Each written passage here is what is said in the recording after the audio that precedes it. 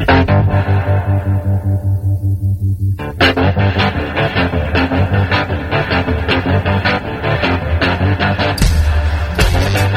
listening to Cannabis Health Radio.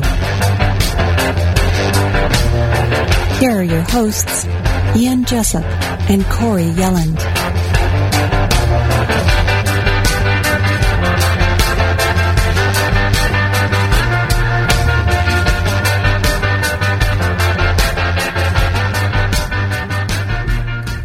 Welcome to another episode of Cannabis Health Radio. I'm Ian Jessup. And I'm Corey Yelland. We're always looking for people to interview on Cannabis Health Radio, so if you are a user of cannabis for medical purposes and want to be interviewed by us, then send us an email at info@cannabishealthradio.com and just send a bit of background. Doesn't have to be very long, just a few sentences on your use of medical cannabis and how it has helped you. And send us a contact and we'll get in touch with you. And we'd like to interview you about how medical cannabis has helped you. So that's info@cannabishealthradio.com. Today in the program, we're going to talk to two people in Colorado, Christy and Brandon, about their use of cannabis and how it has helped them and how it has improved their health. And we welcome them to the program. Christy and Brandon, good to talk to you. Thanks very much. Hello. Brandon, tell me your story about what happened to you in the motor vehicle accident. Well, I was plowing snow that day. That was my job. I was a snowplow driver and was finished with the day and was heading home from work. This was probably around noon. And got on I-70, big four-lane highway, and the next thing I remember was trying to walk around on the highway and people from the ambulance telling me, no, get back in. And they got me in the ambulance. I had no idea what was going on. I thought I had parked my car. I was confused, but I had a seizure while I was driving. And it kind of started from there. I guess if you want detail, what would you like details on? Well, was this your very first seizure? This was the first one that I had while driving, and the first one I had while I was awake. I had a possible seizure before in my sleep, and then there was another one when I was a teenager that was triggered by something, we think. So I don't know that was related, but this was the first time it was staring me in the face. So it was intermittent. You didn't know when, and they were infrequent, and you just happened to be driving at work that day, and bang, you were hit with a seizure, right? Yes, exactly what happened. So what happened next? Well, let's see, I crashed my truck in a snowbank, and I thought I had parked it, because literally right before I got on the highway, my tailgate popped open. I had to stop the truck to close it, and I got moving again. So I was really just confused, disoriented, but they thought I had a seizure and insisted that I go to the hospital, and I went on an ambulance ride, and let's see, how did it kind of pan out there? In the hospital, they thought I had a seizure, but again, my memory didn't come back for kind of a lot later. They ended up charging me with a DUI that day, which got dropped because there wasn't drunk. I didn't have anything in my system. They did the test, but they were convinced I had done something wrong that day. Mm.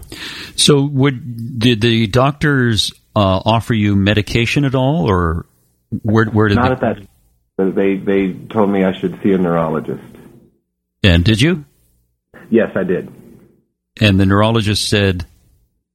He put me at first on Keppra.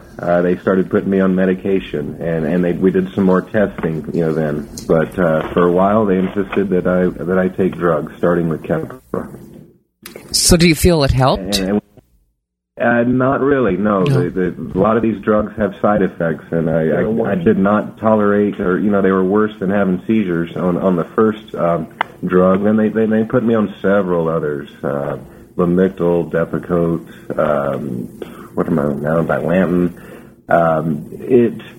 What I can say is most all of these drugs have horrible side effects, and some of them don't work. There's one of them they put me on that caused seizures every day when I was on it. We've been looking for an alternative. I've really been wanting to find something natural that'll control my seizures and have fewer side effects, and something that I can have a lot more control over. And you started on cannabis, or were you a cannabis user prior to your accident? Yes, I was a smoker, kind of a light smoker. A light smoker. Yes, and after this time, I started looking for high CBD strains, which were really hard to find for me at the time. How long ago was this, Brandon? Your accident? This was 2 years ago. Okay. So you're looking for high CBD strains, and do you take oil now, or do you smoke it, edibles, or how do you consume it? I have an oil mix that I make with coconut oil and a high CBD cannabis strain that I have, and that is the main daily medication that I take. And I'm playing around with putting that into a capsule form now, so I'm adjusting it slightly, but that is my daily routine. It's interesting. I always like to ask people how they make it, because we get a number of requests here on how to make the oil. So can you take us through how you make your cannabis coconut concoction? Yes. If you Google cannabis paste, you will come up with a recipe like this. And I take 4 ounces of coconut oil, and I mix that. I take the cannabis I'm going to infuse, which would be 1 ounce. I powder it, really grind it up to a fine powder, and then decarboxylate it, and then infuse that in the oil. And that process goes at 180 for about 12 hours. Okay, when you say you decarboxylate it, can you explain that to listeners so they have a full understanding of what you mean? Yes, to activate the THC that is in there, and it has to be heated first. Mm-hmm. There's a process of heating it. Okay. Now, how have you found that this oil that you make works for you? It has cut my seizures back from multiple a day up to 4 a day to I recently went 4 months without a seizure. Wow, that's impressive. Yes, but now I've had one and then another 7 days apart, so I'm still working on it, and I've recently increased my dose again. I'm trying to find where I need to be, because it's right now a lot of experimentation. Yeah, it's a little trial and error, isn't it? Yes. How much do you take a day? Well, my capsules that I take, they are double aught capsules, and I've got them filled up, and I take 12 of those a day. The oil is intermittent, but I'm taking oil between the doses of capsules, too. Mm. Now, is all of this CBD, or is there some THC as well? This is a strain that is 5% THC and 25 CBD. Okay, so there is some THC with it. Now, let's bring Christy in. Christy? Yes, hello. Hi, Christy. Now, Christy, you suffer from scoliosis and the pain of that. Tell us your story. I was born with a birth defect called scoliosis, and chiropractors throughout my childhood told me that I would be in a back brace throughout my life.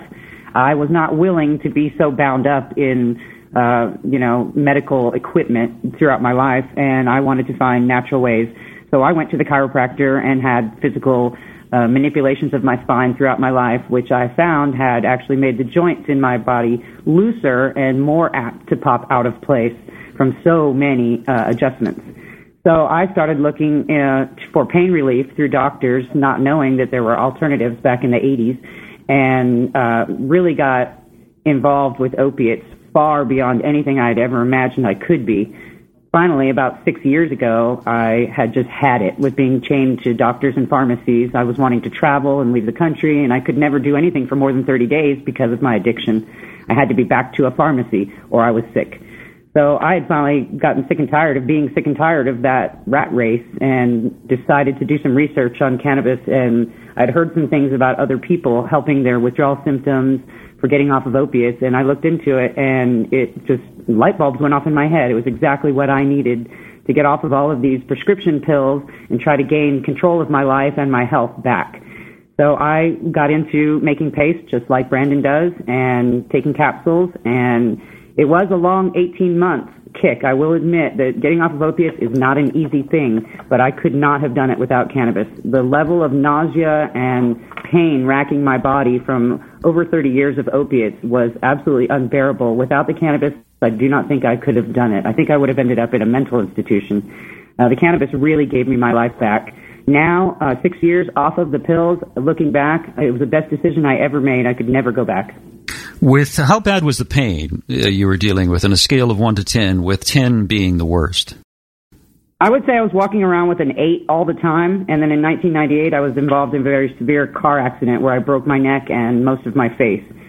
Several surgeries and years of therapy later, I have full use of everything now, but the pain, the residual pain in my joints from scar tissue and things like that, it's still there. The cannabis is what helps now, though. I'm on no prescriptions whatsoever. Good for you. Yeah, that's great. And you feel a lot better, I would imagine, getting off of those opiates. Much better. I will definitely say that opiates are a terrible, terrible thing. They convince your mind that you're actually in more pain than you are. And when you can finally break free of that addiction, you'll realize that the minimal amount of pain that you were actually dealing with in the beginning is tolerable. It really is. With some movement and some exercise and some therapy, there's no pain in my body that's absolutely unbearable like I thought it was when I was addicted to the opiates. What would your life be like without cannabis? I think that I would be back on prescription pills. There would be nothing to manage my anxiety or my physical pain, and the inflammation in the joints especially. Have you gone through any period in which you haven't consumed cannabis and the pain resurfaced? No, I have not experimented with that yet. Yeah. Being a caregiver in Colorado, it's easy for us to have the supply of whatever strain that we want, so we have not had to deal with going without. Christy, when you were getting off of opiates and you were doing cannabis, were you doing the same as Brandon and doing a high CBD, or were you doing high THC? I was doing both, high CBD and high THC. So would you take them both at the same time or at different times? They were mixed together in the paste. Yeah, okay. So about a 50-50 ratio, would you say? Yes. Thanks. Yeah, you're lucky in Colorado where you have legal recreational as well as medical, correct? Yes. I think our most frustrating thing here in Colorado is that a lot of the dispensaries and the bud tenders are not very educated and have a hard time explaining things.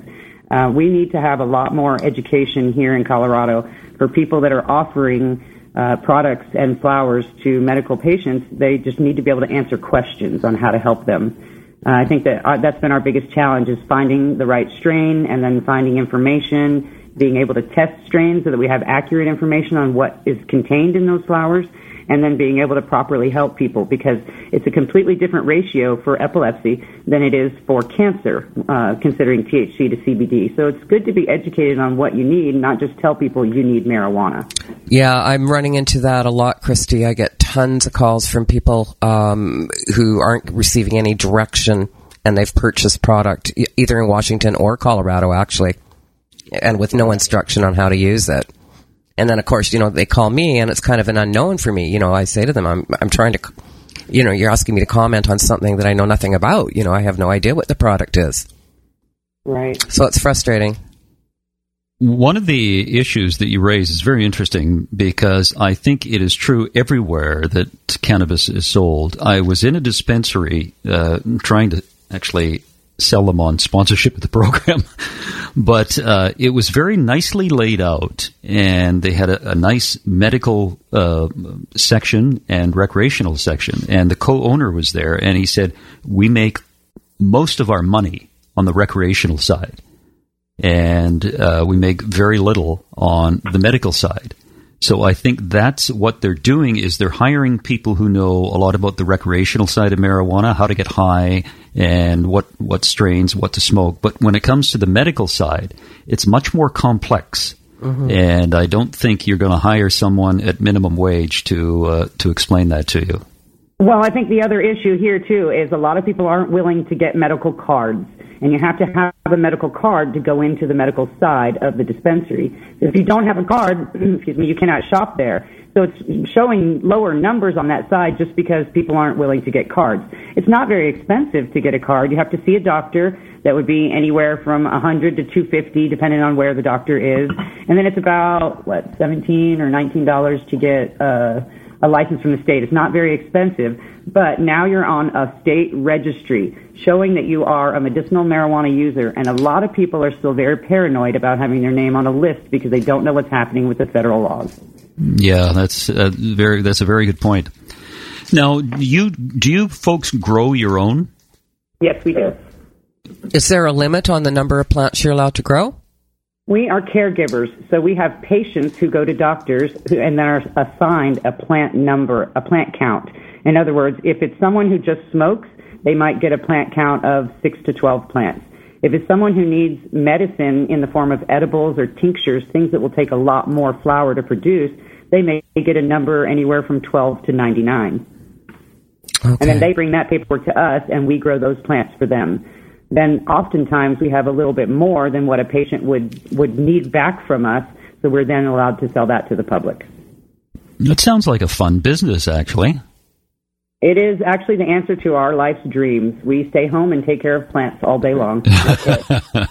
Hard for me to do a normal traditional job right now. Right. Since Brandon is not allowed to drive anymore with the epilepsy, it was just a natural thing for us to start a business at home.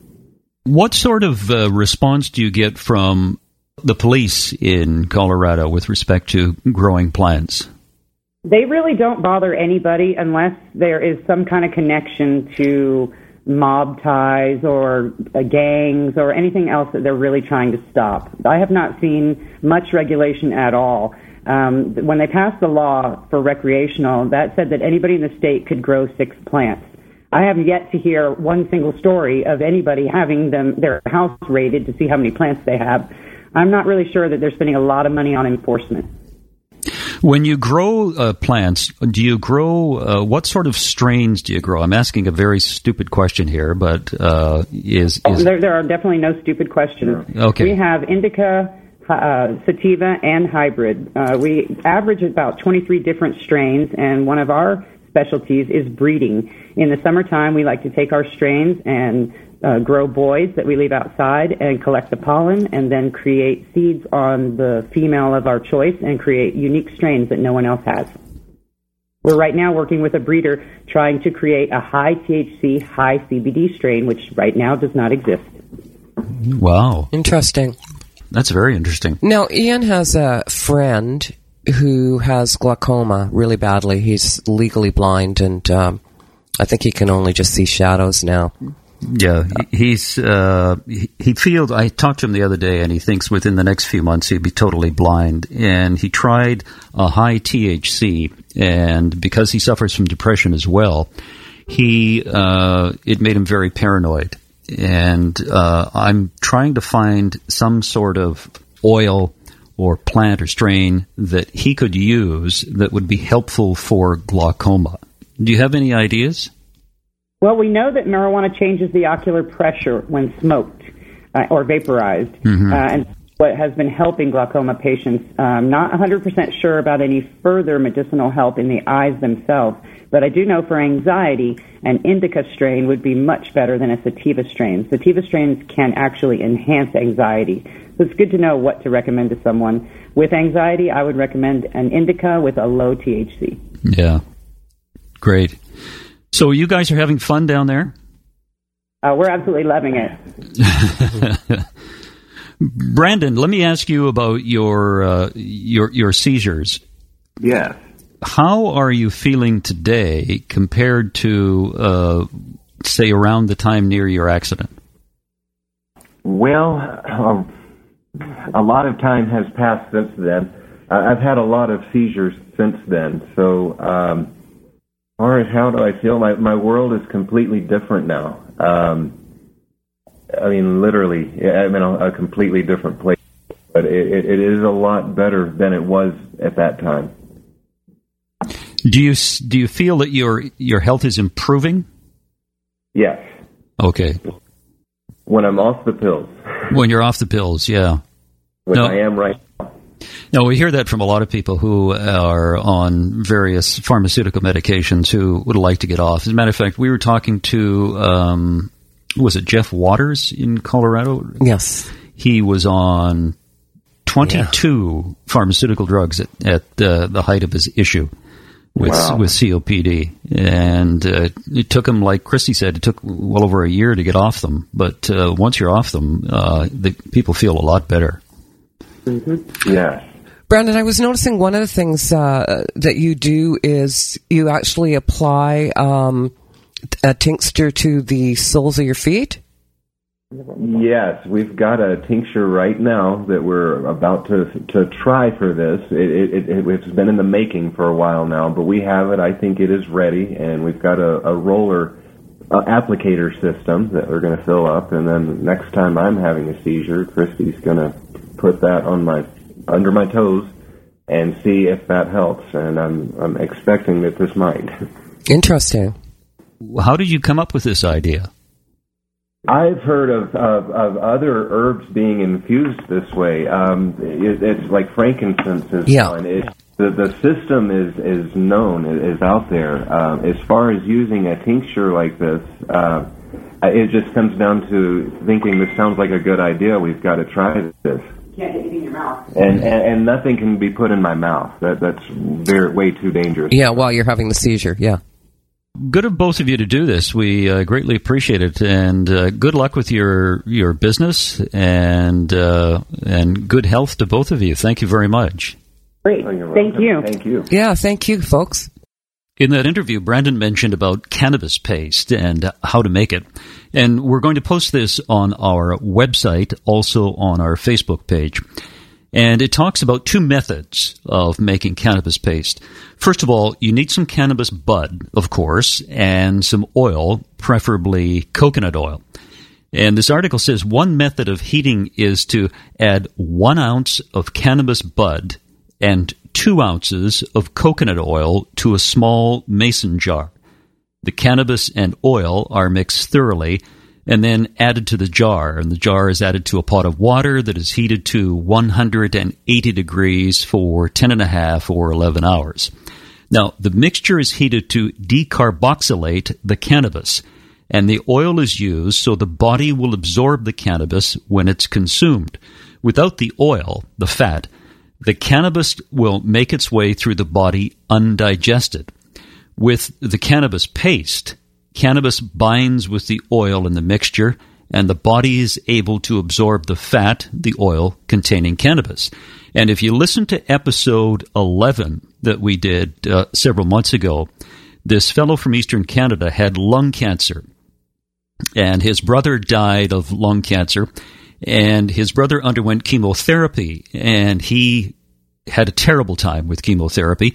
And this fellow from Eastern Canada, his name is David, said he would never go through that. So he decided to try cannabis paste, and in 10 weeks from being diagnosed with lung cancer, he was cancer-free. Now, I've given you one method of making cannabis paste, and this article says there is another process of heating the cannabis. The aim is just to decarboxylate the cannabis. He says, we can also achieve this by heating the cannabis in an oven at 220 degrees for 2 hours. You want to use a good-sized Pyrex container so your cannabis is spread out, and cover the container with aluminum foil to keep the smell in and let the pressure out. The internal temperature of the cannabis will reach 200 degrees. After your cannabis is decarboxylated, mix the cannabis and the coconut oil, and you're done. Then you have your cannabis paste. The article goes on to suggest a recommended dosage is to start off by taking 1 gram of the cannabis paste a day and work your way up to a strong dose of 2.4 grams a day. A 1 ounce of cannabis and 2 ounces of coconut oil mix will give you a month's supply of cannabis paste using 2.4 grams a day. Now, people use vegetable glycerin, olive oil, or coconut oil to make the cannabis. This article suggests cannabis paste, cannabis oil rather, is best because of its antiviral and healing properties. And there you have it, another episode of Cannabis Health Radio. If you'd like to assist us in our cause and in our mission to help people all over the world improve their health through the medical use of cannabis, then go to our website, cannabishealthradio.com, go to the donate page, and make a contribution, either a one-time contribution or become a monthly contributor. And you can do that by going to cannabishealthradio.com. And for those who have made a contribution so far, we thank you very much. And that's it, another edition of Cannabis Health Radio. You've been listening to the Cannabis Health Radio podcast. Visit our website, cannabishealthradio.com, and follow us on Facebook and Twitter.